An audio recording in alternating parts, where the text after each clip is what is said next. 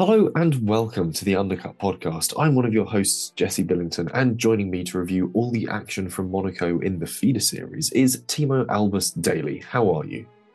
I'm pretty darn good, thank you, Jesse Billington. How are yourself? I'm not doing too badly. A little bit sunburnt, a little bit sort of tired. I've had a busy weekend at Brands Hatch watching the Masters Racing Series. I was about to say feeder series. That's what we're about to talk about. Masters Racing at Brands Hatch. Classic cars going around. Some classic F1 cars going around as well. If you love screaming DFV V8s, that's the place to be. Fantastic. And you can check all of that out on our Instagram page. Yeah, there'll be photos. some photos coming up there. I've got some that I need to develop in the background. But yeah, trying to talk over those has meant that my voice sounds quite gravelly at the moment. So for those of you that are going, oh, he sounds husky, there's your reason why. Yeah. Anyway, we'll jump straight into something a little more relevant than my rather alluring sounding voice and move on to what the hell has happened. And the crucial things to note from this really was qualifying wise. We had Vesti on pole for Formula 2 and Gabriele Mini on pole for Formula 3. Some decent pole performances there. Especially when the only other thing worth mentioning about, which I didn't put in the notes, is just that there was a lot of crashing through both categories in qualifying. It seems they got all of that out of the way early doors, because there wasn't too much in the way of incidents across the rest of the weekend, aside from a couple of obvious ones that we'll get to. But yes, solid pole from Vesti. He's kind of just, again, one of these drivers that has been flying under the radar a little bit and just coming out every now and again and being absolutely just flash in the pan, but then he's just still working away nice behind the scenes. And Mini, even impressive all season, so it's not too much of a surprise there. And again, just nice to see. Yeah, I mean, there was definitely a lot of crashy action early on from the two feeder series, but yeah, the sprints and the features were nowhere near as hectic as we anticipated them being, especially with Formula 3, given the amount of cars we're anticipating on track. I know the Sky feed had friend of the podcast, Harry Benjamin, doing some commentary, I think, for it. And we also had Alice Powell as well. Absolutely brilliant contribution to the commentary across the weekend in the feeder series. Got to say, round of applause to Alice for that, because so she did the F2 commentary as well with Alex Jakes. So it's nice to see, because we wasn't sure if we are going to get Alex and Alex again for F2. But if you can't have both of them there, then why not have an Alex and an Alice? Yeah, but she was great for alliteration, but also great for just simply the sort of scope that she can bring to it. This is a girl who's done a bit of feeder series racing. We saw in W series. She's raced in single seaters before. She knows how the weekends run. Racing Alex Bundle in Priva single series and seater series as well. So very interesting from that side. But she's able to bring this great sort of commentary to be able to inform you as to what's going on, but also this insight as to what it means to be a driver, to be a team down on the circuit working away. So very much a valuable person to have in the commentary box, and a welcome one. Please come back, Alice Powell. If you listen to us on this podcast, whatever reason, I'm sorry. But also, we love your work in the commentary box, and we'd be more than happy to have you back in our ears. Excellent time for it. Yeah. We'll launch into the Formula 2, though, going off of that. And the sprint race, first of all, I'm going to run through it, just the highlights, essentially. And in chronological order, Novalak tapped Kushmaini coming out of the tunnel and spun him around for the early doors, causing a slow motion crash of pretty much hilarious proportion as four cars, which were Nissany, Bosch, and Leclerc, and Stanek crashed/didn't crash, but crashed. And it was only the type of crash you could have at Monaco, really. And only a couple of them retired. A couple of them then limped on a bit longer, and it was kind of just very odd to see what damage they did sustain/didn't sustain, but then could carry on a little bit, and then it was all just very odd. But Novalak got a 10-second penalty for the collision, and then got a 5-second penalty on top of that for speeding in the pit lane. He's not had a good season, and it's, some would say, karma for other things, but who knows? There was then a race restart with Hadjar leading, and then his car immediately died on him in what was just, I had to laugh a little bit because it was just such rotten bad luck. Like, oh, of course. It just had to happen at that point. This was the Mechachrome moment of the weekend, really. Well, no, actually, it wasn't Mechachrome moment of the weekend because it also impacted Fittipaldi, didn't it? I think so, yeah. It was Fittipaldi retired with an engine failure as well, which again... Yes. You don't see too much happening in many other sort of the single seaters. It doesn't really happen in F3, but the Mechachrome V6s in these F2 cars are useless engines. They really are. No, it wasn't great. It wasn't also great for Cordial. when is it? When he crashed out at Mirabeau on lap 22, and then Behrman went out a few laps later because his front right was completely bent in, and was just not a good weekend for him, especially after having such a solid weekend in Baku last time out. Iwasa then won the sprint race by 7 seconds from Derula in P2. Somehow he's woken up again and has decided to do good. I don't know how long that will last for, though. And then Jack Crawford in P3, who it's just nice to see up there. We kind of again, he's been a little bit further down the order than we would have maybe expected him to be. But at the same time, it's nice that, again, keep remembering it's Monaco. It's challenging in its own respect in a lot of ways. So if you can really hook up qualifying and get to the sprint race, shows that you got reversed, but you had to be in a decent position anyway, out of all 22 cars, to be in a position to get reversed up to a decent position and then make a little bit of progress. Not bad at all. And you're on the podium in Monaco. You're not going to complain or look at that too much. I mean, yeah, to get a good lap time around Monaco in fairly tricky to handle feeder series cars is by no means a laughing matter. So yeah, it's a decent thing. I think the interesting one for me from a lot of this was Doohan. He really came strong at the tail end of last year's season. I think it sort of gave us almost a false hope for his ability to get something like this car. Did he move teams as well between seasons? I can't remember.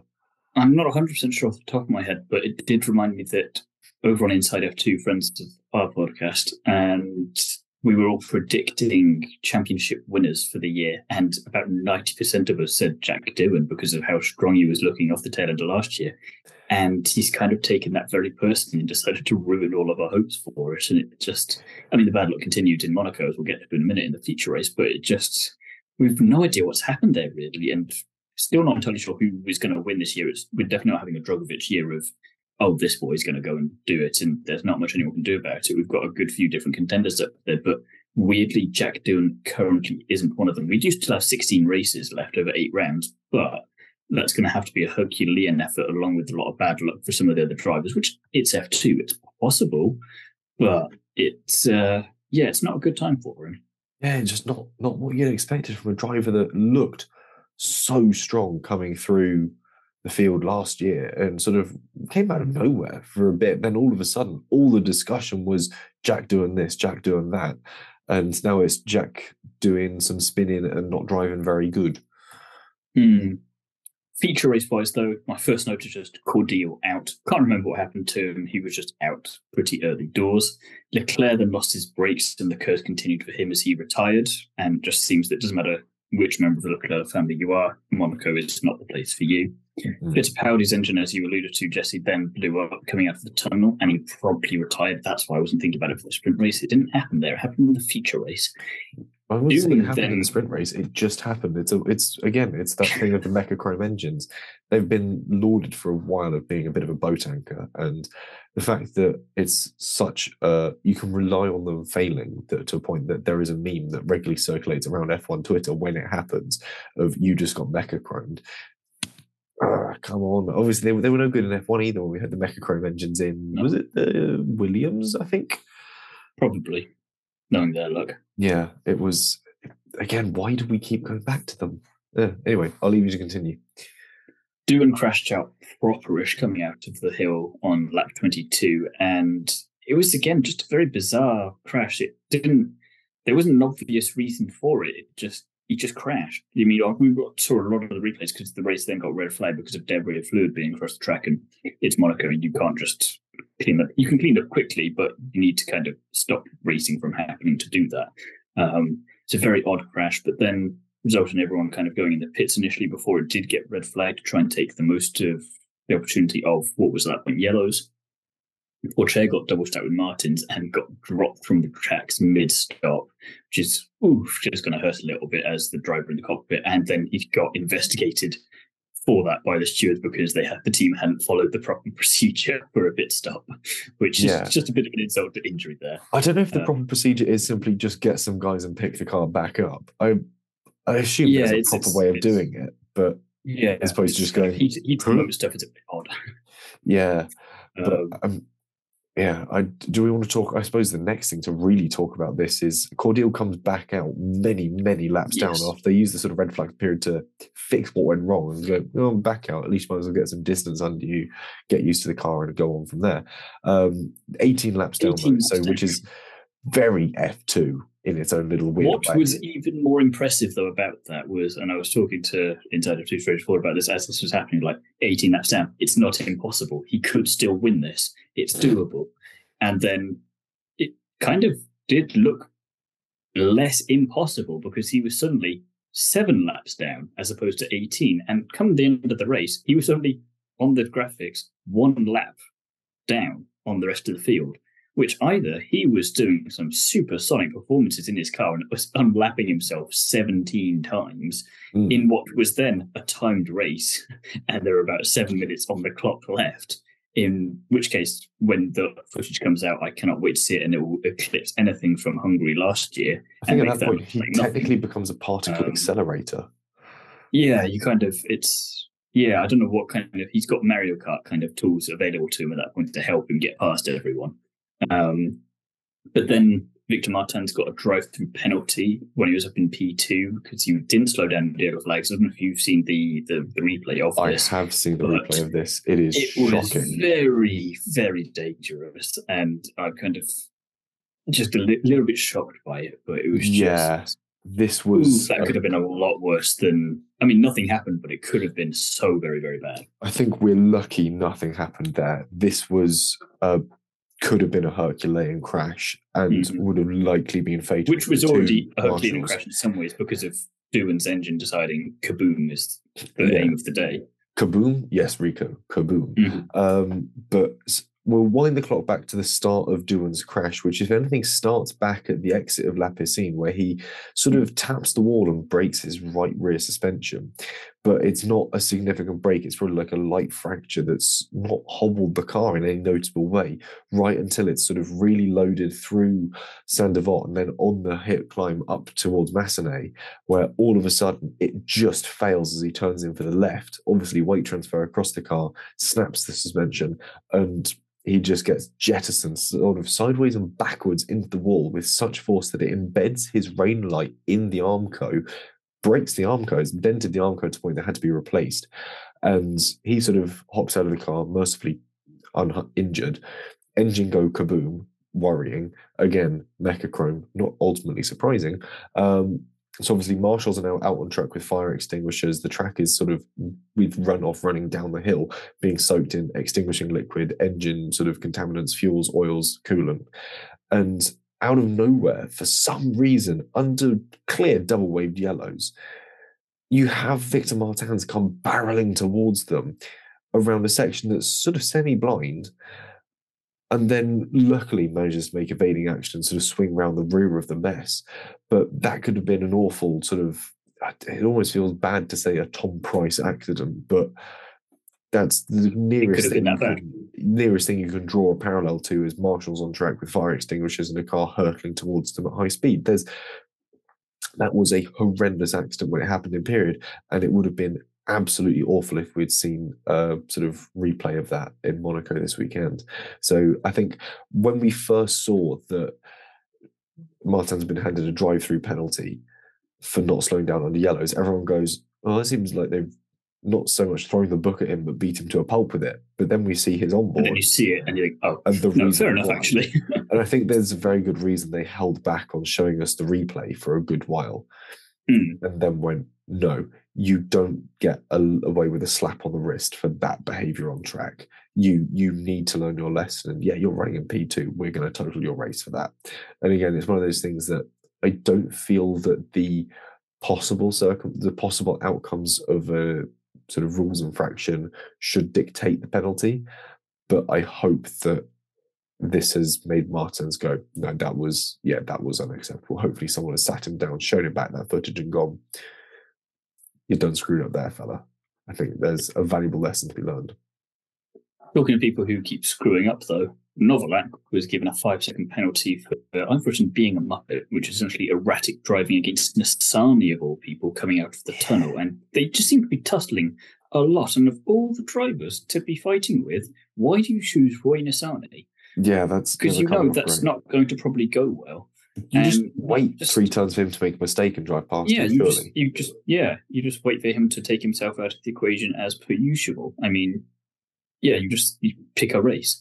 And Novalak just with an awful weekend all round, and you just kind of wonder, you got here somehow. Where's your talent gone? Or has it run out a bit? And maybe you shouldn't have been promoted? Or I don't know. It seems odd. We've got 22 cars up there. It's kind of the future F1 stars of tomorrow is how it's billed all the time. And then you look at some of the drivers on the grid and you think, I mean, really though? I've never looked into Novalak's F3 sort of campaigns. That might be something worth doing at a later point in time, because I'm quite tired and we don't want this to overrun too much with my furious Googling. But yeah, he's not a driver that's impressing. He didn't impress hugely last year. The thing on that one is the fact that Kushmini was someone we crapped on a lot at the beginning of the season because of his F3 record, and he's done extremely well.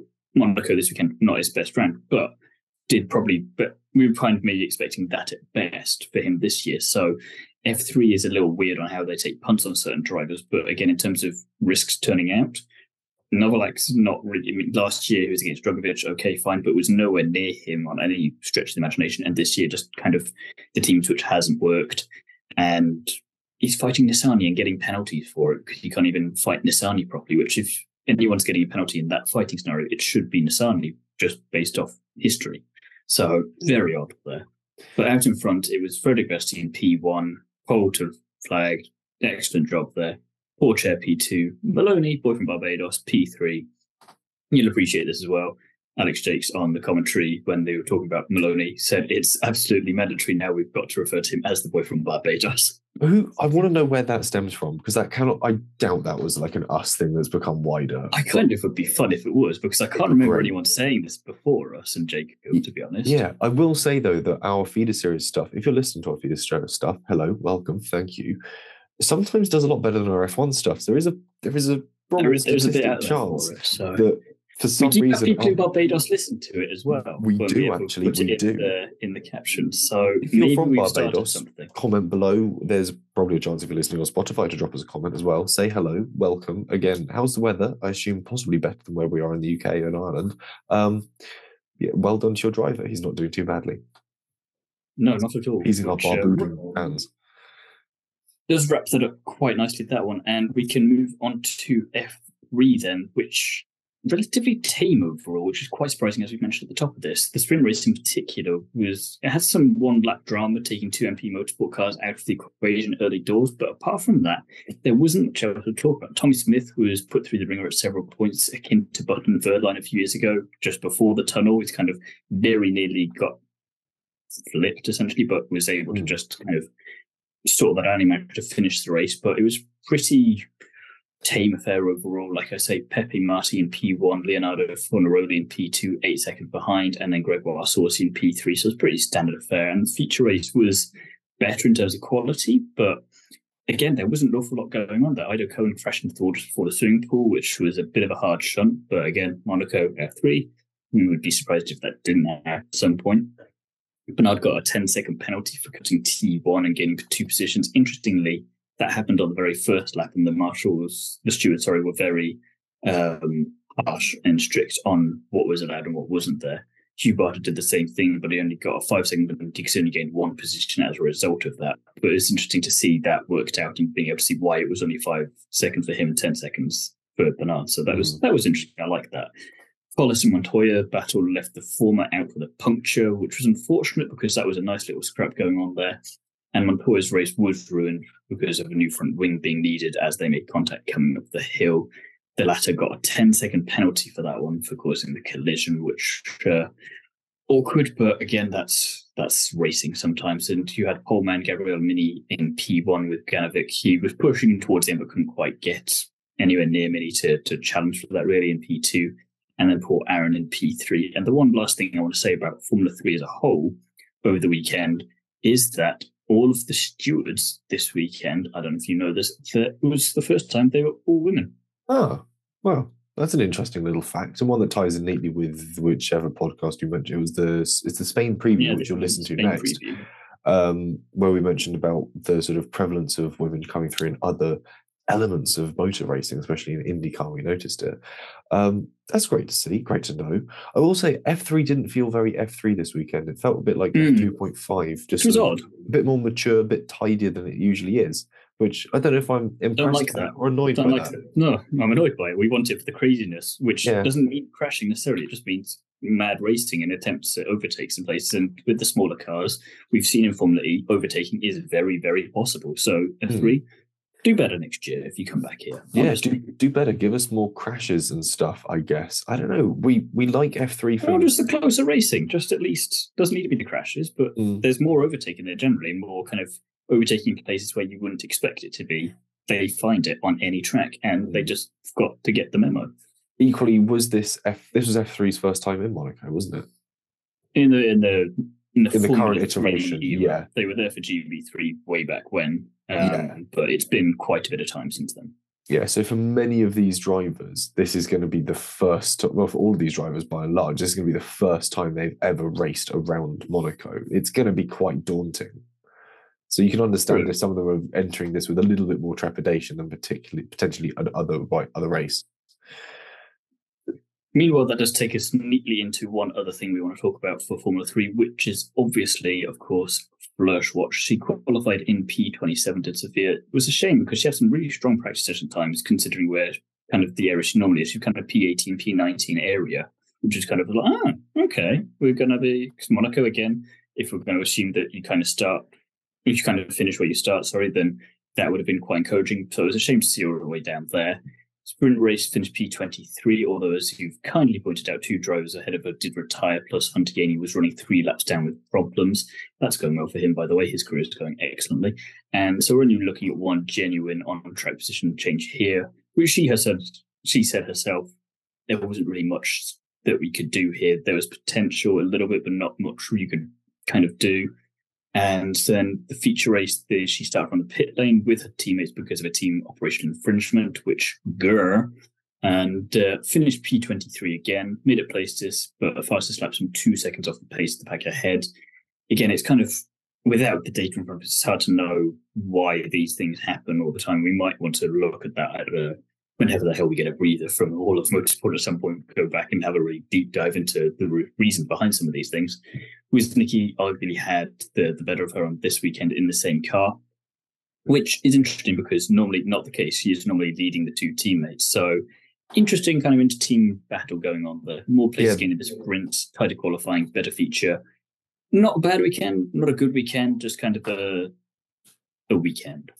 Yeah, usually it's quite interesting to this Flörsch Watch, especially because it's interesting to sort of very much the sort of weird being the sort of forerunner, almost ignore. I don't want to say forerunner of women coming into the modern era of single seaters. We did have she could be the benchmark to Udema flop in Formula 2 last year as well. We had Tatiana Calderon, but yeah, she's the next one to kind of carry that torch forward and try, because as good as F1 Academy is with all of its stuff, and it does have its problems as well, Sofia is there in F3 going, hey guys, it can be done. Let me have a go at this. It takes a long old time with a lot of other series in the middle between it to secure enough sponsorship. Again, that's the big thing holding a lot of female drivers back, is securing sponsorship. But the crucial thing is it's great to celebrate her performances. They have to be taken in context against the rest of the playing field. You can't give them this weird sort of hyper podium above everything else. You have to look at them in the grand scheme of things. And that's often one of the interesting things where people start to find that against the likes of Chadwick in some of the earlier seasons. She ran in single seaters. I think GB4, she had a bit of a torrid season. Again, you've got to look at the season holistically. You can't just pick and choose the results where she wasn't winning or on the podium, but you've got to look at them against the rest of the field in which they compete, and certainly against teammates, which is why I wanted to bring up Wozniacki, who had a better weekend. But like you said, generally, Flörsch has got the handle of what's not a brilliant PHM Charouz. So, yeah, swings and roundabouts. Still important for that self-confidence boost and proving that you're at least going in the right direction. It's also worth noting, because I know you love a statistic, Jesse, that out of all the drivers racing in Formula 1, Formula 2, Formula 3 and the Porsche Super Cup at Monaco this weekend, there was, I think, 100 drivers in total, only one female driver, Sophia Flörsch. Mm. So she is up against quite a bit of competition there and trying to make herself stand out from the rest of the crowd and forge a pathway through all of that. Yeah, I mean, when you add on the entire, what was it, 33 drivers from IndyCar, you're only adding in a further one female driver to that. I'm trying to think about any other major series that ran across the weekend. There was no F1 Academy. No Formula E, no Extreme E, no ALS, no WEC. You're sort of looking towards, was BTCC on over the weekend? Because I know you've Yes, it was. You do have a few more there in Ginettas and that kind of thing, but again, you're having to go a little bit really sort of diverging from the mainstream motor racing to try and find more female sort of drivers. So again, it's an achievement in of itself getting that seat, certainly as a female driver, where the odds are stacked against you. But once you're in, I think it's only fair that you have not necessarily criticism, but your metrics are judged against your teammates as you would be any other driver. I think that's the thing you've got to argue is, and this is something that I know the rally driver Michelle Mouton wanted most was not to be judged as a woman, but to be judged against her peers in the field, where she was sort of a few points shy of being a world rally champion. That there is no arguing that, and there were drivers that genuinely feared her on track because they knew they could not get close to her. And I think that's the thing is when you start looking at people against the rest of the field, that's where you get a real handle on what makes a racing driver. And that's the crucial way of framing it. It's not what makes a female racing driver, it's what makes a racing driver. I think the last thing I'll say on that before we move on is that, as well, like you say, this PHM car isn't the best one on the grid either. So it's we're trying to get a handle on a decent driver. On in a bad being car, a racing driver, but we don't want the same thing to happen to that happened to Tatiana last year. Essentially, is that you're given a shit car, and then she's not done great. So why should we put her up in a different team? It's like, well, if you had that with a bloke, you wouldn't be saying that because you literally, it's happened all the time where a driver in a crap car down the bottom grid suddenly is in a Prema or in a Carlin, So just Daniel I'd like to see into F1 in a Hispania HRT. And working his way up and ending up at Red. Exactly. Yeah, it's if it doesn't happen, it doesn't happen. But you'd at least like to see a chance for it. And arguably, with a lot of the drivers in F3 in particular, you're better off taking a punt on someone like Flush, who there's definitely potential there. There's a good racing driver over another driver where that probably. I mean, what's the worst that's going to happen? You're going to get the same result anyway. So why not take the chance? And potentially, you look like an absolute hero. And you're kind of forging a path for women in motorsport. And even if it doesn't work, you tried, and that still looks good for you. Yeah, there's definitely no harm in trying, and I really hope this doesn't come across like I'm sort of dumping on females trying to get into racing. I think it's established across the podcast that I'm very much for it. The question I will ask though is, do you think she would have been better off entering F1 Academy? Well, she wouldn't have been able to. Oh, hang on, how old is she? I just think they've got an age limit, so I don't. That'll hinder my answer immediately, depending. Okay, the F1 Academy age limit is 25 years and younger. Sophia, I think she's younger than me, which is probably means she's like 21 or 22 or something. So maybe she's 22. Okay, no. Essentially, then I still think no, because you still then have to. She'd be undoing a lot of what she's already done to get where she was. She was already in F3, bear in mind, in 2020. So then it's kind of, we're already annoyed that the likes of Marta Garcia and Abby Pulling are in F1 Academy after having multiple seasons in W Series. And if they can't get into F3, then she owes it to them at the very least to stick it out and go into F3 and try and do it properly there. Because, I don't know, we know she's good in a car. So there's no point proving that again by winning another championship in F1 Academy.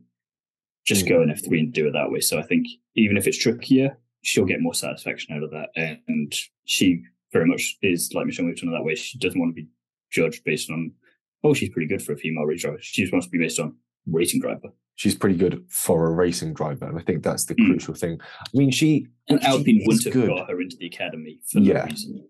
Yeah. And I think that she didn't have a great run when she was in F3 in 2020, wasn't it? That was last year. No, she was with Campos then. But again, they were kind of the PHM of 2020. So it was this awkward thing again.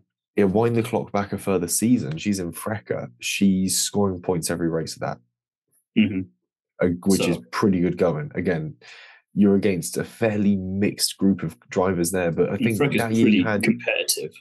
Yeah, you had the likes of going up against Ollie Caldwell, David Schumacher, Fred Vesti, Enzo Fittipaldi. I say you kind of lost me with the first one. They're not really that good, but Vesti and Fittipaldi, that's but also you've got Jake Hughes, who's now over in Formula E. Again, you've got some decent names that just pop up in it, and if you're going toe to toe with them and getting points every weekend, and again, also worth noting with a couple of these drivers, similar age, but Jake Hughes and one or two of the other ones, I can't remember who now, but they are a good few years older as well, so they're more experienced, and she's beating them at that point in a very competitive 28. Series. So she was a lot younger than them in what was her one and only run in FRECA. So she was a rookie coming into it that year, and she didn't do a sort of Fittipaldi or a Vesti and sort of podiums sort of in and out. But consistency is key. Yeah, consistency is key, and bear in mind that of all the drivers that ran in every weekend, she did not come as the lowest scorer in that. So you're looking at below that, you still got Constance Lapalainen and Sharon Scolari coming in below that. She was doing really quite well. No disqualifications, no retirements, crucially as well. So we're not talking a driver that's sort of winning it or binning it. There's talent there. I think an ideal chassis and some ideal driver coaching would really sort of embellish that nicely. So drivers that stood out. Drivers that stood out, which I'll give you a little bit of time to figure your one out. But for me, I've gone for Roman Stanek. He went from P22 to P7 in the feature race, and I thought it'd be a nice little left field choice there instead of going for the main three. And just quite impressive. I'm not quite sure how he got up there, but kudos. Yeah, it was a decent little drive. I might go straight down the line and go for Vesti, really. A pretty tidy performance for him throughout the weekend. It's worth noting, worth sort of giving a nice little nod to. And again, being able to keep your cool under safety car restarts and rolling restarts through Monaco to really make that work. Yeah, credit where it's due, I think, is one of the things that's got to go there.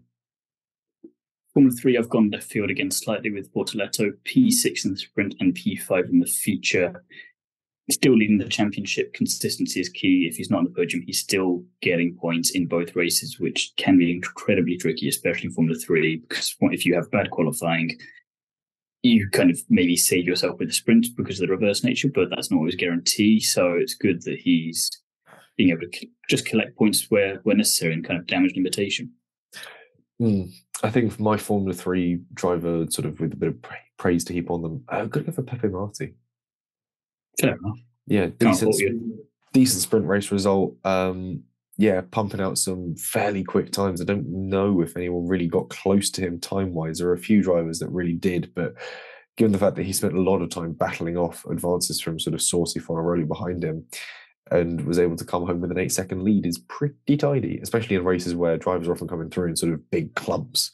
To be able to pull out an 8-second lead around Monaco in a fairly sort of tempestuous F3 car is pretty good going. So, yeah. Not too shabby at all. No. Takes us on to our Driver and Constructors Championship top three for both series. So I will rattle through this quickly. F2 Drivers Championship. Vesti is the new championship leader with 89 points. Porcher in P2. Hot on the Seals with 84. Iwasa P3, 69 points. Awkwardly enough, though, he was leading the championship for just about 24 hours, less than 24 hours even, after Saturday's sprint win, but that was quickly taken from him. In the Constructors Championship, you've got Prema out front with 130 points, ART Grand Prix in second with 108, and Dams rounding out the top three with 103 points. Over in Formula 3, as mentioned before, you've got Bortoleto leading the way with 73 points, with still a sizable gap over Gabriele Mini in second place with 56 points, and then Gregoire Saucy in third with 47. Constructors-wise, it's Trident out in front this time with 124 points to their name. Prema Racing in second with 110 points, and High-Tech Pulse 8 with 102 points. All relatively nice and not too tight, but not too big a gap either for any of those championship standings in the top three. Yeah, nothing that means that it's all sort of set in stone at this point in time, and plenty of scope for things to really keep changing, especially the top end of this F2 championship. If you want to follow the Drivers' Championship that's going to be chopping and changing, F2 is the one to certainly look at or keep an eye on this year. Well, that is all we've got time for on this week's episode. Join us again soon and we'll have some more excellent F1 content for you, probably from the Spanish rounds for Formula 2 and Formula 3. It's going to be another busy weekend, so do make sure you've liked, subscribed, and got notifications turned on not to miss anything. But in the meantime, Mr. Jesse Billington, where can the people find you? I can be found all across the interwebs on Instagram, Twitter, and YouTube as at Jesse on Cars. There should be some YouTube content returning to your screens, hopefully this week if I get a chance to do any editing, though doubtful. It's a busy one. But yeah, there'll be pictures from a weekend at Brands Hatch as well coming up. So plenty of F1 cars, classic GT touring and sports cars appearing there as well. And equally, you can find me in Classic Car Weekly, new issue out on Wednesday, which I think is when this episode drops, with a review of the Citroen 2CV in it, which I wrote and did. That's my work, that is. You did the theme tune and everything, did a proper Dennis Waterman. I did. As for myself, you can find me over on Is It Fast, On the Curbs, the Nitro Race podcast, Paddock Sorority, and Instagram, where there is a sleuth of content across all of those this week. It's been a busy old time, but that is very much all we've got time for, as I said. So thank you very much for listening, and we will see you again very soon.